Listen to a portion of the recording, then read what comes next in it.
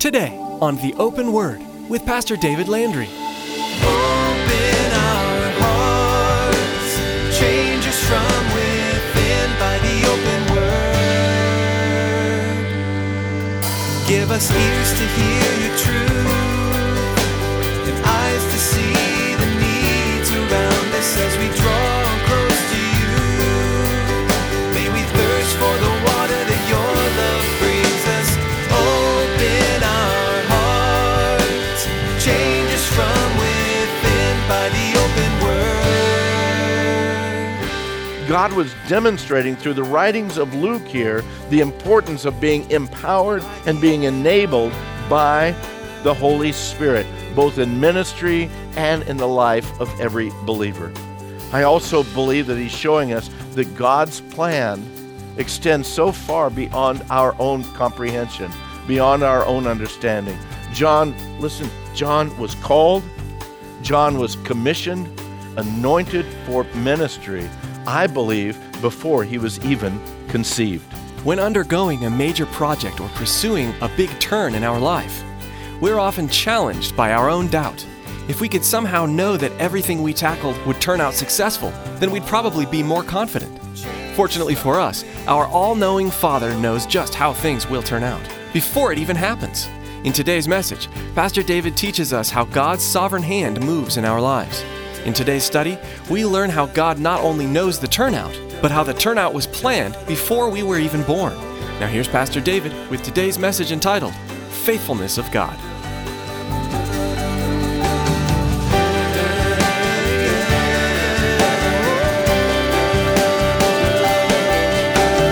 Open our hearts, change us from within by the open word. The angel didn't stop there. There was more besides, okay? There was more to what the angel message was. The angel went on to explain that Zacharias and Elizabeth's son was going to be a blessing not only to them, but also to many others. There in verse 14, we read, "And you will have joy and gladness." And then he says, "And many will rejoice at his birth.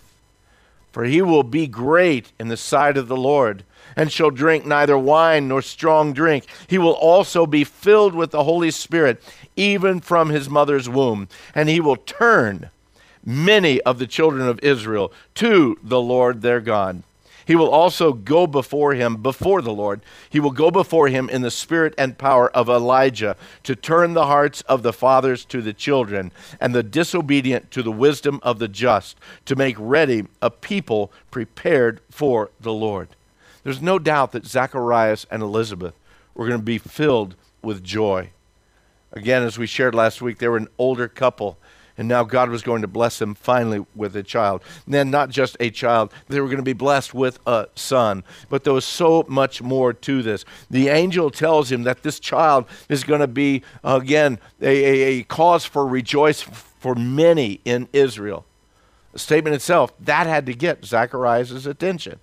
Again, it's more than a statement just proclaiming how special that child was. I mean, after all, aren't they all special? I mean, the only thing worse than hearing a parent tell you how special their child is hearing a grandparent tell you how special their grandchildren are, okay? I know by experience. My grandchildren are special, so it's easy for me to explain that to you, but anyway. Can you imagine the birth announcement that could have been made with this? My child really is special. My child is going to be the forerunner of the Christ. I mean, they could have blown it so much, but that's not what happens, is it? The angel goes on to give some specifics about this child, and not only about the child, but about the calling that's going to be on his life. And we need to stop here, and we need to understand that God is giving this message about this child, not only what his name is, but the type of child he's going to be, and also the ministry, what his life is going to be. Beloved, God is giving that message before that child is even conceived. Now that ought to cause a little bit of stirring within our heart and mind. to know and to understand that God has that ability to understand exactly who John is going to be and what he's going to go through. It's not unlike what we read when the Lord speaks of Jeremiah. God clarifies that the call on Jeremiah's life had absolutely nothing to do with Jeremiah. You need to understand that. It had nothing to do with Jeremiah, but it had everything to do with the sovereign hand of Almighty God, and that God was going to use Jeremiah powerfully, just like John the Baptist. God tells Jeremiah, he says, "Before I formed you in the womb, I knew you. Before you were born, I sanctified you. I ordained you a prophet to the nations." You see, here it's very similar. The angel tells Zacharias, he says, "For this child will be great in the sight of the Lord, and he shall drink neither wine nor strong drink, but he will also be filled with the Holy Spirit, even from his mother's womb." This idea of his not drinking wine, some say it's very possibly at least part, if not a full, Nazirite vow, that this child from his very birth would be taken, that vow upon him. And what that vow delegates or signifies is really a separation from the things of the world and a separation to the things of God. And we know from further study that that's exactly what John the Baptist was all about. He was a man that separated himself from the rest of society. Not that he didn't speak, not that he didn't interact, but he wasn't impacted by society, but his life impacted society. You understand the difference there? Not letting society impact your life, but your life impacting society. We read in Mark chapter 1 about John the Baptist, about his person. It says he was a guy that walked around in camel hair and a leather belt, and he had this breath that smelled like honey and locusts, because that's what he ate all the time. No, I'm not telling you today to go down to the leather shop and get you a nice leather belt and then the camel. That's not what I'm saying. What I'm saying is, again, John's life was not impacted by culture, by the society, but his life was going to impact the community where he was. Let's face it, he was probably not the guy that you would invite over for Sunday dinner. If he comes into your fellowship, you're like, whoa, man, put that guy back far in the corner someplace. But yet God was going to use him powerfully. One of the other things, and a major portion of what the angel tells Zacharias is that this child is going to be filled with the Holy Spirit from his mother's womb. And even this speaks to us about God's plans and about God's purposes for this child even before he was born. And a little bit later in this chapter, we read that of Mary, the mother-to-be of Jesus, as she goes and she visits Elizabeth, that while she's visiting Elizabeth, and Elizabeth now is in the 6th month of her pregnancy, Elizabeth literally feels the baby leap within her womb. I believe personally that that's the point in the time where the child was filled with the Holy Spirit. And again, beloved, that wasn't a choice of John's. That was a choice of God's. And then we move on a little bit further in that same passage or the same chapter in Luke, and we find out that Elizabeth then is filled with the Holy Spirit. And then further on in that same chapter, we read that Zacharias was filled with the Holy Spirit. God was demonstrating through the writings of Luke here the importance of being empowered and being enabled by the Holy Spirit, both in ministry and in the life of every believer. I also believe that he's showing us that God's plan extends so far beyond our own comprehension, beyond our own understanding. John was called, John was commissioned, anointed for ministry, I believe, before he was even conceived. God had that plan. So much could be said right here, again, against the process of our nation about the wickedness of abortion. If God is planning, if God is the one who gives life, then who are we to be ones who take it away? And to believe the lie that says, oh no, that's just a blob of tissue that's in there. Don't worry about that. No, if God is the one who brings life, beloved, how bad it is, how wicked it is for us as a nation to be aborting the number of children that we abort even today. We need to understand that God's plan, God's purposes are so far beyond our comprehension, so far beyond our understanding. God is the giver of life. And this is something actually that Zacharias is struggling with here. In verse 18, Zacharias asks the angel, and as a matter of fact, he kind of argues with that angelic messenger. In verse 18, and Zacharias said to the angel, well, how shall I know this is really going to happen? How shall I know this, he says. He says, for I'm an old man and my wife is well advanced in years. He would have made a great politician. He said, I'm an old man, but it's not that my wife is old. She's just advanced in years. Zacharias wanted some kind of proof, some kind of a sign that what the angel said was actually going to come true. As wonderful as that message was, as amazing as the messenger itself was, Zacharias wasn't buying it. You got to, again, think about this for a second. You're sitting there ministering in the temple. You're doing service for the Lord. You're praying to the Lord. And suddenly an angelic messenger stands before you. I mean, you are blown away by this. And this angel comes with a message from the Lord for you. Oh yeah? How do I know that's going to happen? That's what's going on in Zacharias right now. How do I know this is going to happen? I mean, I'm too old for kids. My wife is too old for kids. How do I know this is going to happen? You see, the problem is that Zacharias was still being led by his understanding. Zacharias was still allowing himself to be controlled by his circumstances. Zacharias only saw the limitations of his own life and of Elizabeth's life. And beloved, that is the greatest of problems that you and I have as believers as we seek to follow the Lord. Be that again, we only move within our understanding.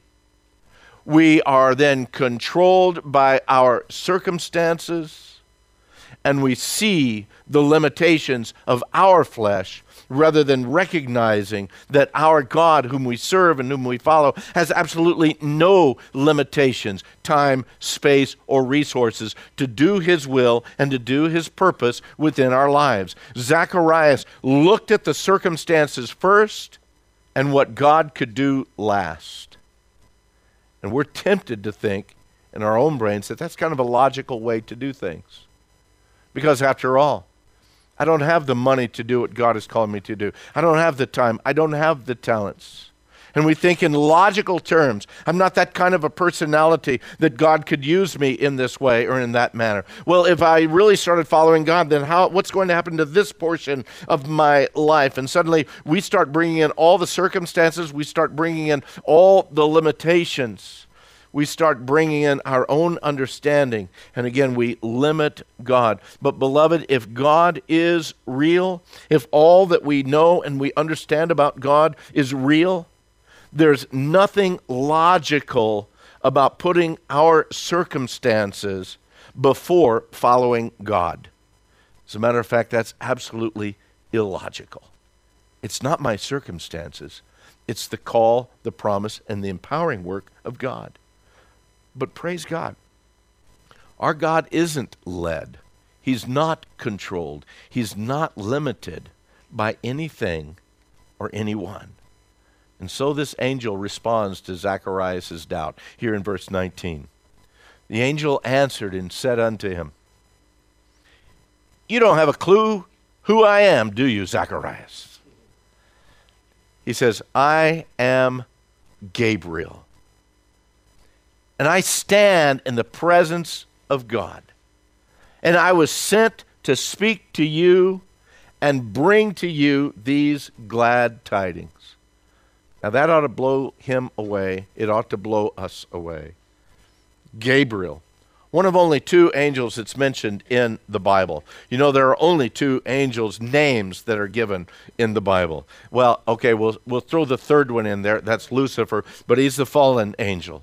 But Gabriel and Michael really are the only two angel names that we have within the Bible. Now you might say, well, what about Raphael and the other guy and the other guy? Well, that's in the Catholic Bible. It's not within our Bible. Those, again, not canonized within our Bibles.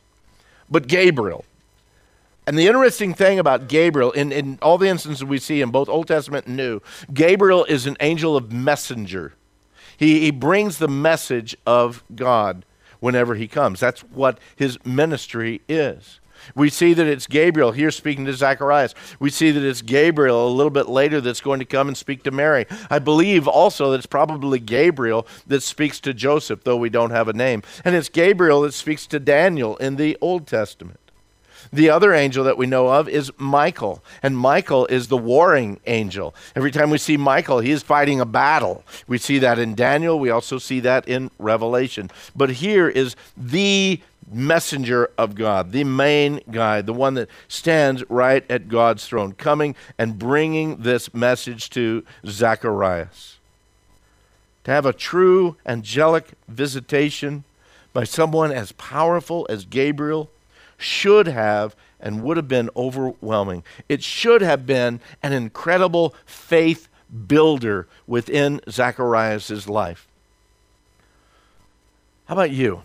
Have you ever taken time in your life to consider, Lord, all the things that you've done in my life since the time that you called me to yourself, and perhaps even before I became a believer? I can now, on this side of the cross, look back and see your hand working and moving in my life. Have you ever taken time to really pause and consider, perhaps even write down, just the hand of God working in your life? And then have you taken time to listen to the testimony of other believers, of how God has worked and moved in their life? Beloved, those ought to be faith builders in our lives. When we pause and consider all that God is doing, has done, and continues to do, so that when we come upon a situation where the limitations of our circumstances, of our understanding, of our resources come and hit us, and we're wondering, oh my goodness, what's going to happen now? What's going to happen now in our family's life or in my own personal life? That instead of worrying, instead of fretting, we can say, you know what, God, you handled that other thing. I'm giving this one to you too. You've got a pretty good track record. I can trust you in this. I don't have to hold on to this. I don't have to worry. I don't have to fret. I can have that peace that passes all understanding. Not because my life is perfect, not because everything is going wonderful, but because I know that I am in God's hands, the one who is omnipotent, omniscient, and omnipresent, that I can rest in him in all of that. But there's so many today that preach the message that the move and the work of God is dependent upon your faith. Dependent upon your faith. Well, if you don't have enough faith, this isn't going to happen. Think about that for a moment. What you're saying by that message is that by my limited faith, I'm handcuffing Almighty God to do his work. That doesn't make sense. As a matter of fact, I see throughout the Bible many times that God is doing his work in spite of the faithlessness of his people and of those that he called to himself. Are we able to get God to a point where he is unable to perform his will and his way simply because of the limitations of our faith? I don't believe so. But let me stop right there, because you also need to understand that if we don't have faith, though God is going to do his will, his purpose, and his plan, if we don't have faith, then we don't get to be the recipients of the fullness of that plan and of that work. Listen, in essence, to what Gabriel is going to say to Zacharias. Zacharias, we're going to go for this ride. This ride is going to happen. But the problem is you're not going to be able to enjoy it to its fullness because of your lack of faith. But God is going to do his will and his work through you. Because in a moment, this angel says, you know, Zacharias, you're going to be mute until this child is born. What a bummer that has to be. Do you realize that this is the only place that we know of that the husband could come to the wife and say, guess what, honey? We're going to have a baby. That's the only place I know. It's always the other way. The husband comes home, the wife's got this goofy looking grin on her face, and guess what? We need to get a bigger car. Why do we need a bigger car? Well, because we're redesigning that back bedroom. When did we start redesigning the back bedroom? When I came home from the doctor today. What are you talking about? We're kind of dumb that way, okay?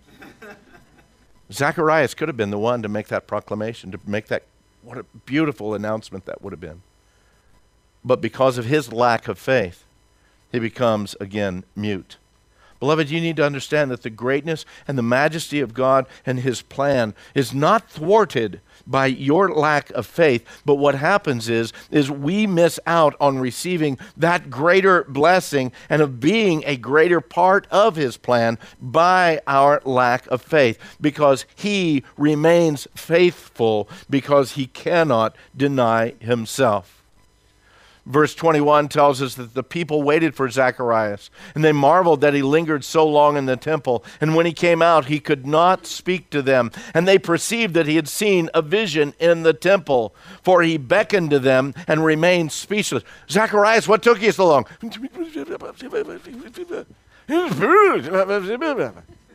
He couldn't even explain it. The majesty and the work of God that God was doing in his life at that very moment. And he wasn't going to be able to share that with anyone. The unfortunate truth is there's many times that God is working and moving in our lives, and we become mute ourselves. We make ourselves mute. We don't share the reality and the truth of the greatness and the majesty and the move and the power of God. Beloved, don't make the rocks cry out for your message. God is on the move. God is working. Are your eyes open to be able to see it? And is your mouth ready to proclaim it, even to those that might doubt it? It says in verse 23, and so it was, as soon as the days of his service were completed, that he departed to his own house. Now after those days, his wife Elizabeth conceived. Can you imagine Zacharias? He's serving there in a week, and apparently he's got a couple more days left, because as soon as the days of his service were completed, he departed home. I think there was a new bounce to his step perhaps on the way home. I think things once he got home were a little bit different than they were. We won't go into the details, but the fact is, it says that his wife conceived, and she hid herself 5 months, saying, "Thus the Lord has dealt with me in the days when he looked on me to take away my reproach among the people." God was moving. God was doing something beyond the limitations, beyond the circumstances, and beyond the understanding of Zacharias and Elizabeth. And beloved, God is doing the same thing in each one of our lives. He desires to do, I believe, even more. He desires that we be a part of that. But it does call for you and I to be people who are willing to trust God beyond those limitations. Trust God beyond our circumstances, beyond our understanding. That we trust God. That has he not said it, will he not do it? I can trust him for that. Open our hearts, change us from within by the open word. We can all remember the marketing campaign, WWJD, What Would Jesus Do? While this became somewhat cliche, the concept behind it is crucial. In each and every circumstance, we need to consider not only what Jesus would do, but what he did do when he was here on earth. As Pastor David teaches through the Gospel of Luke, we'll see exactly what Jesus did. We're sure today's message has been a blessing to you. Maybe you'd like to get a copy of today's message. Here's Tracy with all the information you need. Life these days moves fast. From one appointment to the next, most of us race through our days with blinding speed. Those in-between moments are great opportunities to connect with God by hearing from him. To hear more encouraging words from God's Word through the ministry of Pastor David, go to theopenword.com and click on the Teachings page. Thanks, Tracy. Again, to secure your own copy of today's message, simply log on to theopenword.com and select the teachings page. You can also give us a call if you'd like. That number to call is 520-836-9676.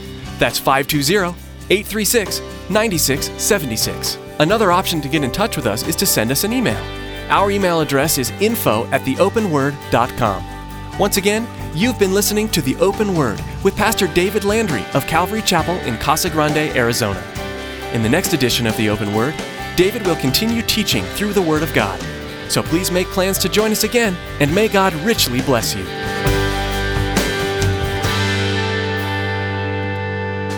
Make us more